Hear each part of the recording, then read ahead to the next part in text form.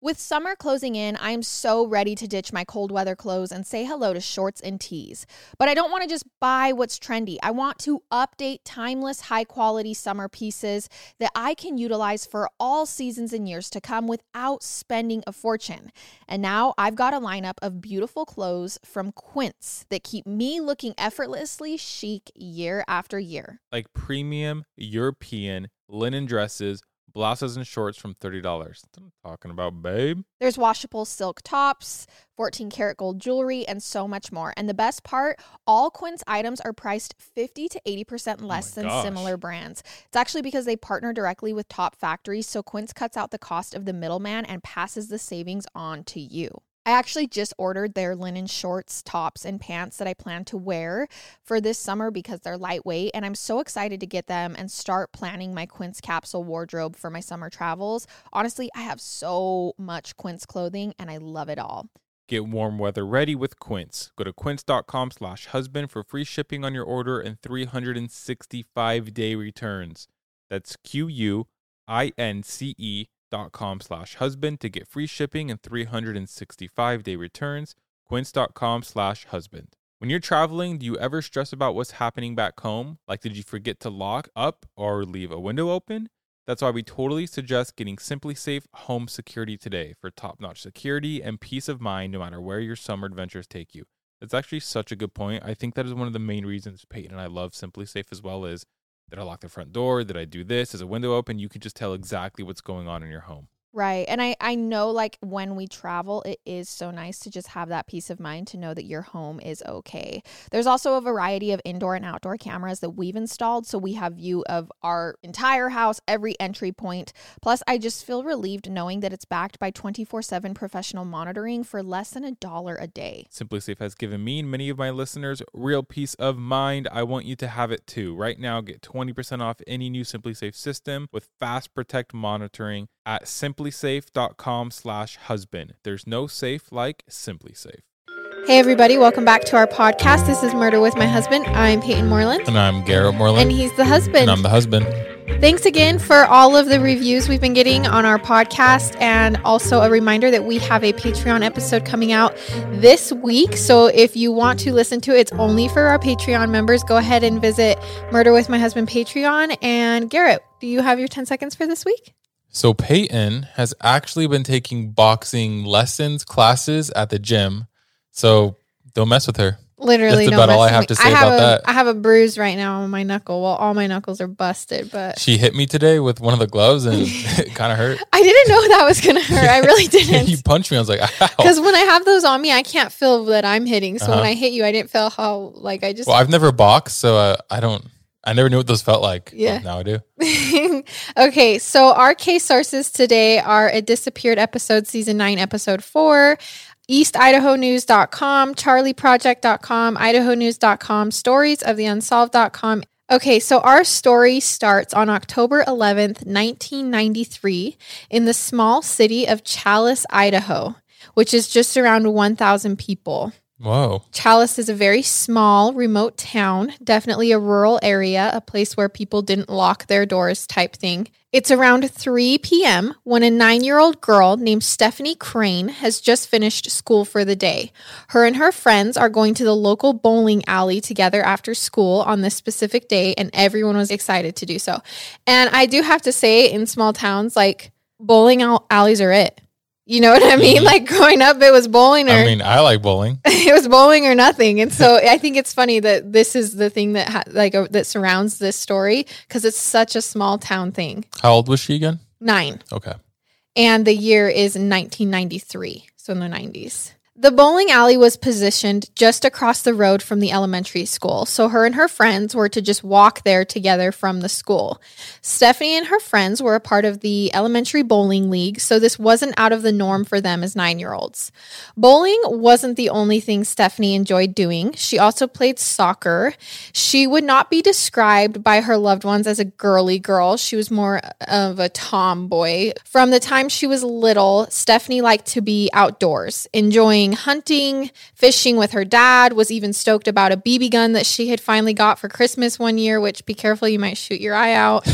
She liked to play outside in the dirt with the boys rather than play with dolls. Stephanie was outgoing and had so many friends. She is described as bubbly and enjoyable to be around. Stephanie's parents are Ben, who works in the mineral mines and as a taxidermist, and Sandy, her mother, who was a homemaker.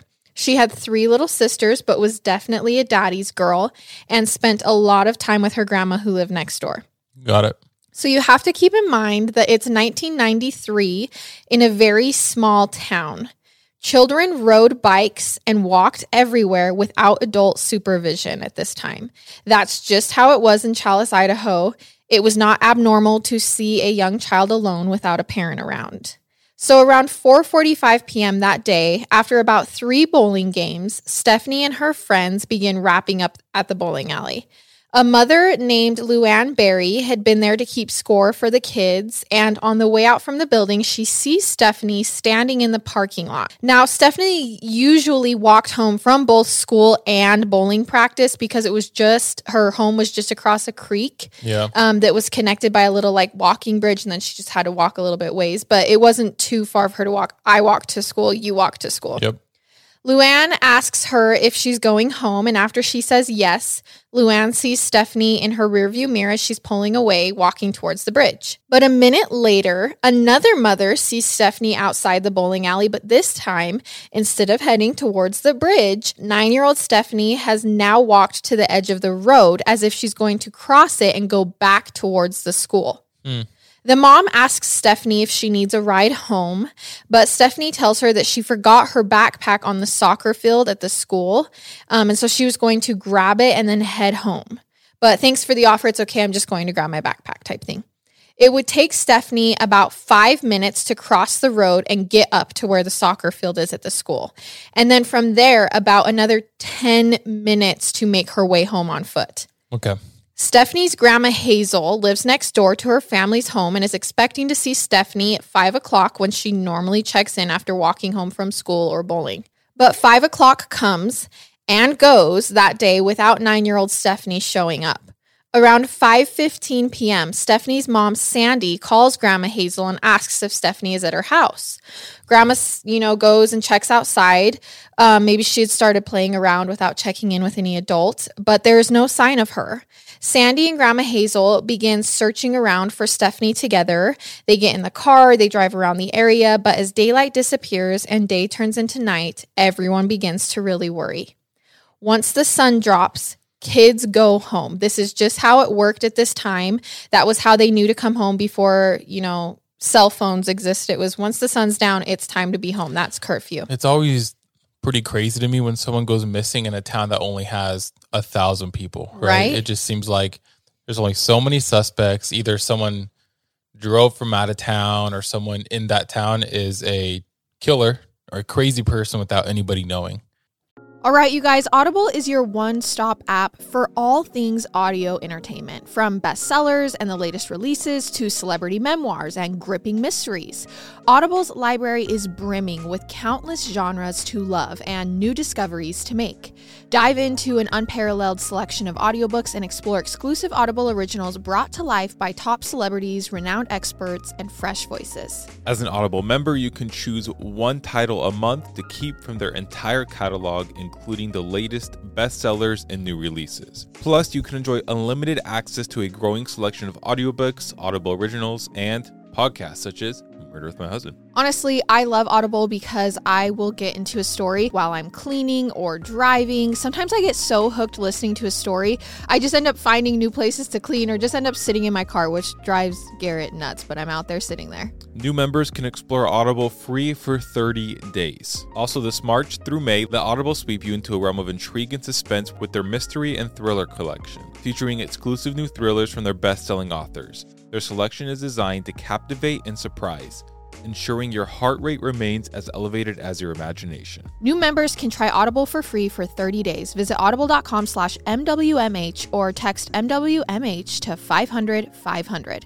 That's audible.com/MWMH or text MWMH to 500-500. We're jumping into an ad right now, and no joke, I've had this question I think about all the time because I hate getting sick. Do you ever wonder why some people just don't get sick? One of the reasons you can help yourself from getting sick is Armra Colostrum. Okay, obviously I had no idea that colostrum is the first nutrition we receive in life and is an exclusive source of all the essential nutrients we need in order to thrive. So what's amazing is Armra Colostrum is a proprietary concentrate of bovine colostrum that harnesses over 400 functional nutrients to strengthen your immune barriers, your body's inside suit of armor, and the first line of defense against harmful particles from the environment that can trigger inflammation and actually make you sick. I'm not saying that it 100% works for everybody because obviously you never know, but all I'm saying is I haven't been sick since I started taking it. Well, and the science behind it is so cool. Armra Colostrum strengthens all 4 layers of your gut wall where 80% of your immune cells are housed, and it's a rich exclusive source of antibodies that optimize your immune defense during cold and flu season. Plus, in clinical trials, bovine colostrum was found to be at least 3 times more effective than the flu vaccine at preventing the flu. We've worked out a special offer for our audience. Receive 15% off your first order. Go to tryarmra.com/husband or enter husband to get 15% off your first order. Again, that's tryarmra.com/husband. When we started podcasting, an online store was honestly the furthest thing from our minds.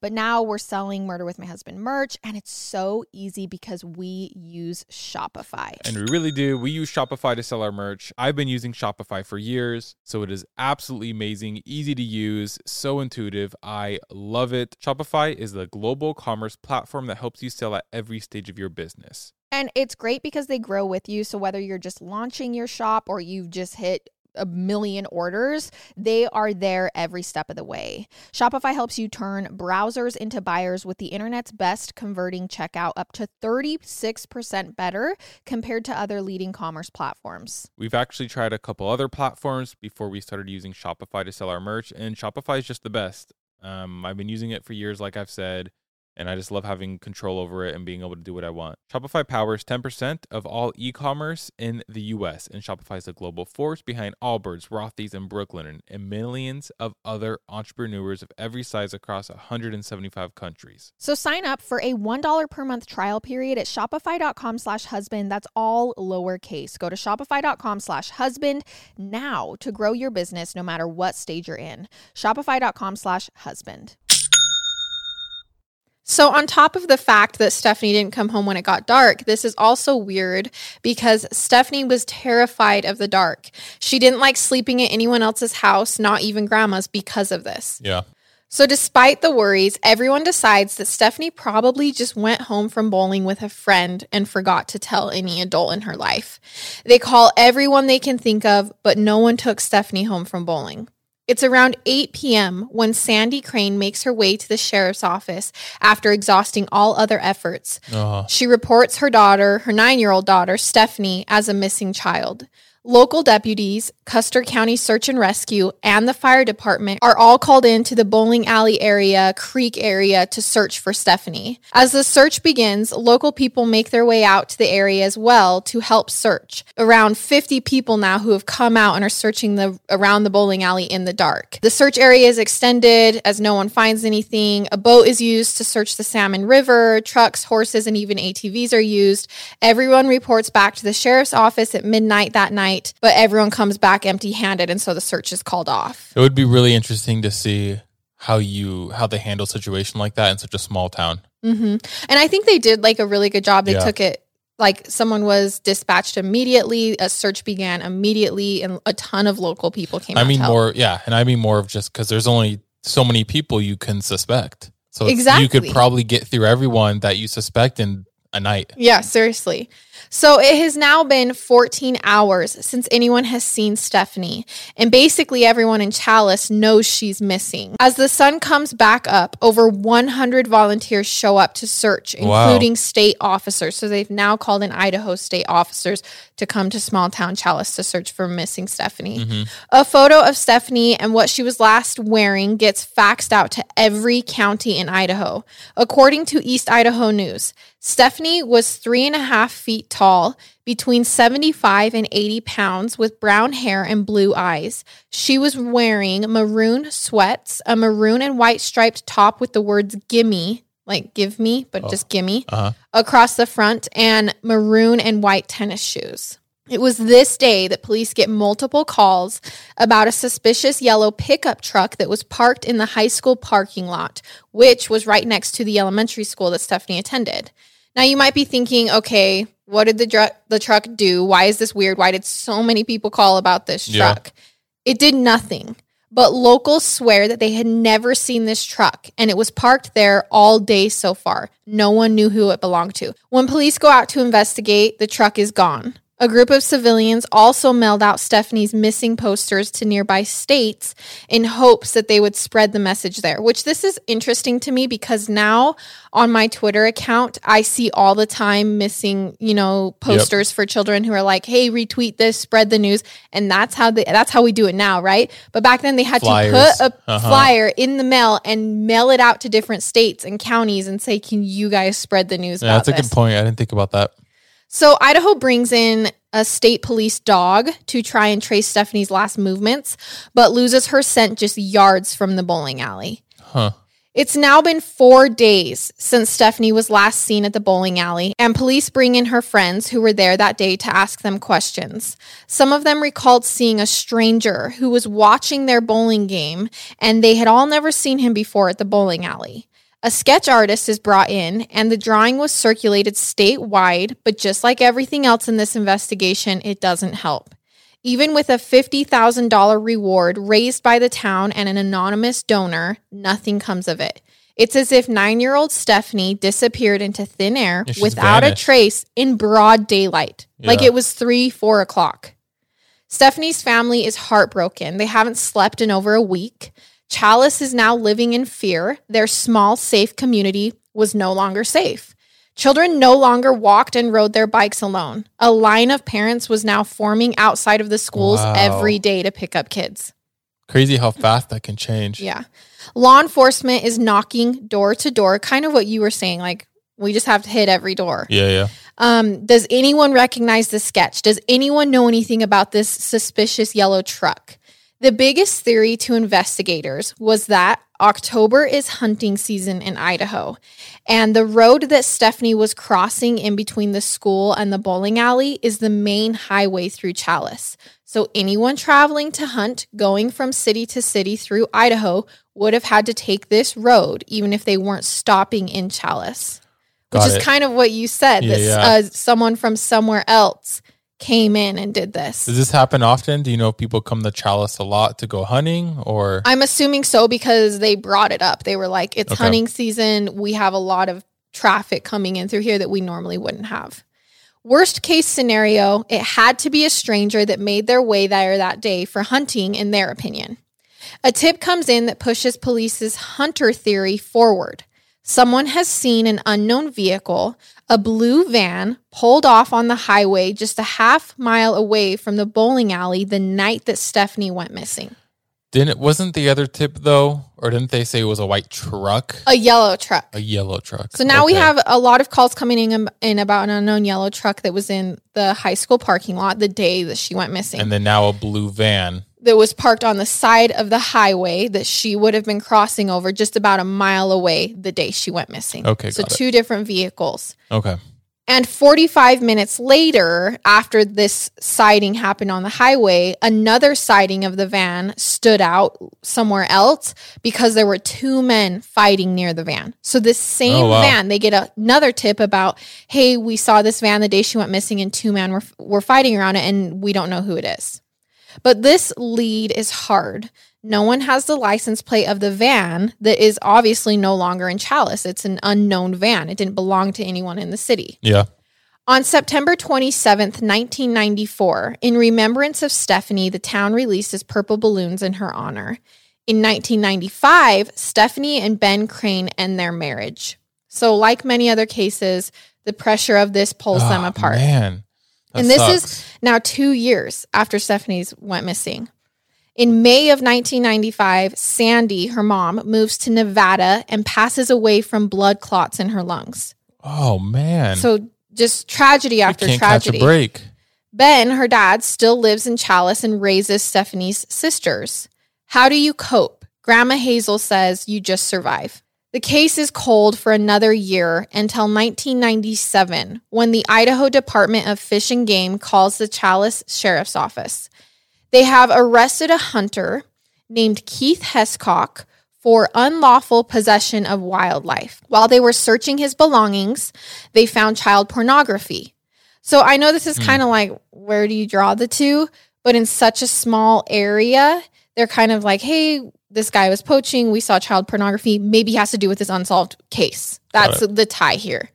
They tell Challis police that after discovering this, they went back and looked at records, only to discover that Keith was most likely around Challis on October 11th, 1993, the day that Stephanie disappeared. How would they have found that out or assumed that? Yes. So he was hunting and he killed an animal. And apparently that like goes on record or on book or something. And so they're like, hey, we have on record that he killed an animal in this wildlife area because it's all, everything's detailed. And it was in Challis? And it was near Challis. Okay. Yeah. And at this time, Keith, our guy who just had child pornography and poached an animal, was driving a yellow pickup truck. No way. Okay. So police search Keith's home, but they can't find any evidence of Stephanie.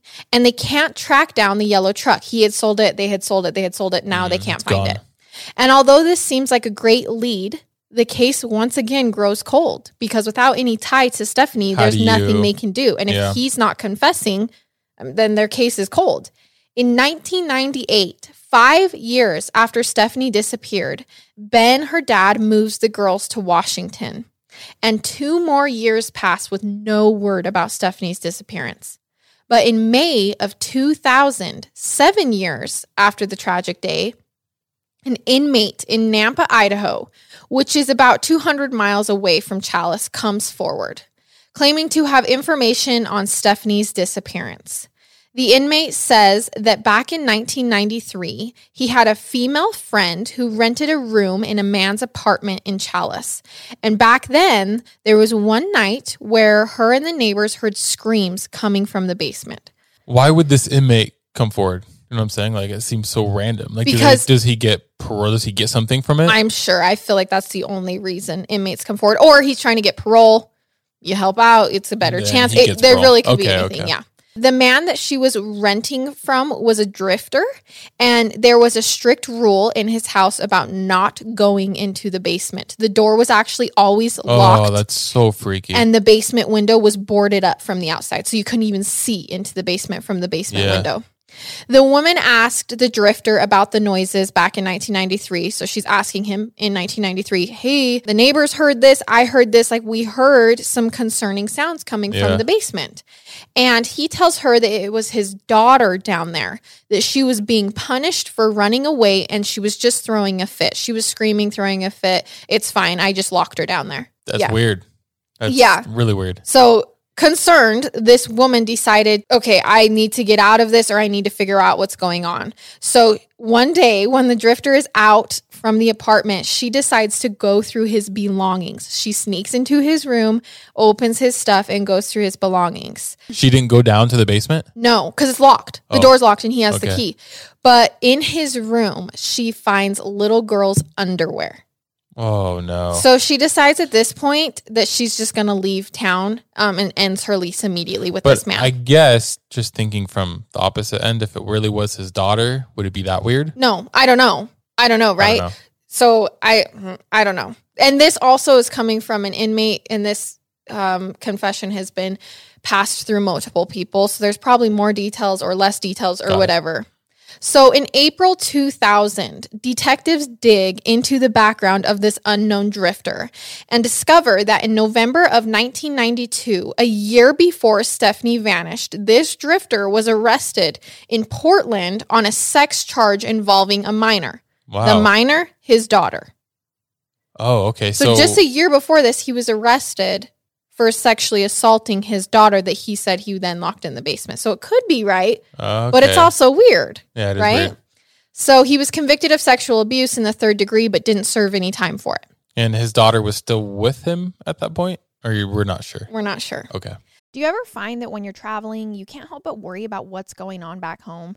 Like, again, did you remember to lock up everything or close all the windows? It's so easy for those little concerns to nag at you while you're trying to enjoy your trip. And that's why we highly recommend looking into SimpliSafe Home Security today. It's all about giving you the top-notch security and total peace of mind, no matter where your summer adventures take you. It's like having that extra layer of protection so you can truly relax and enjoy your time away. You guys, I know that when we travel, it is so nice to just have that peace of mind. You know, it's not only for when you're home and you don't want someone breaking in, but like also when you're away from home and you just want to know that your house is safe. And that is what SimpliSafe gives you. There's a variety of indoor and outdoor cameras we've installed, so we have a view of all our entry points.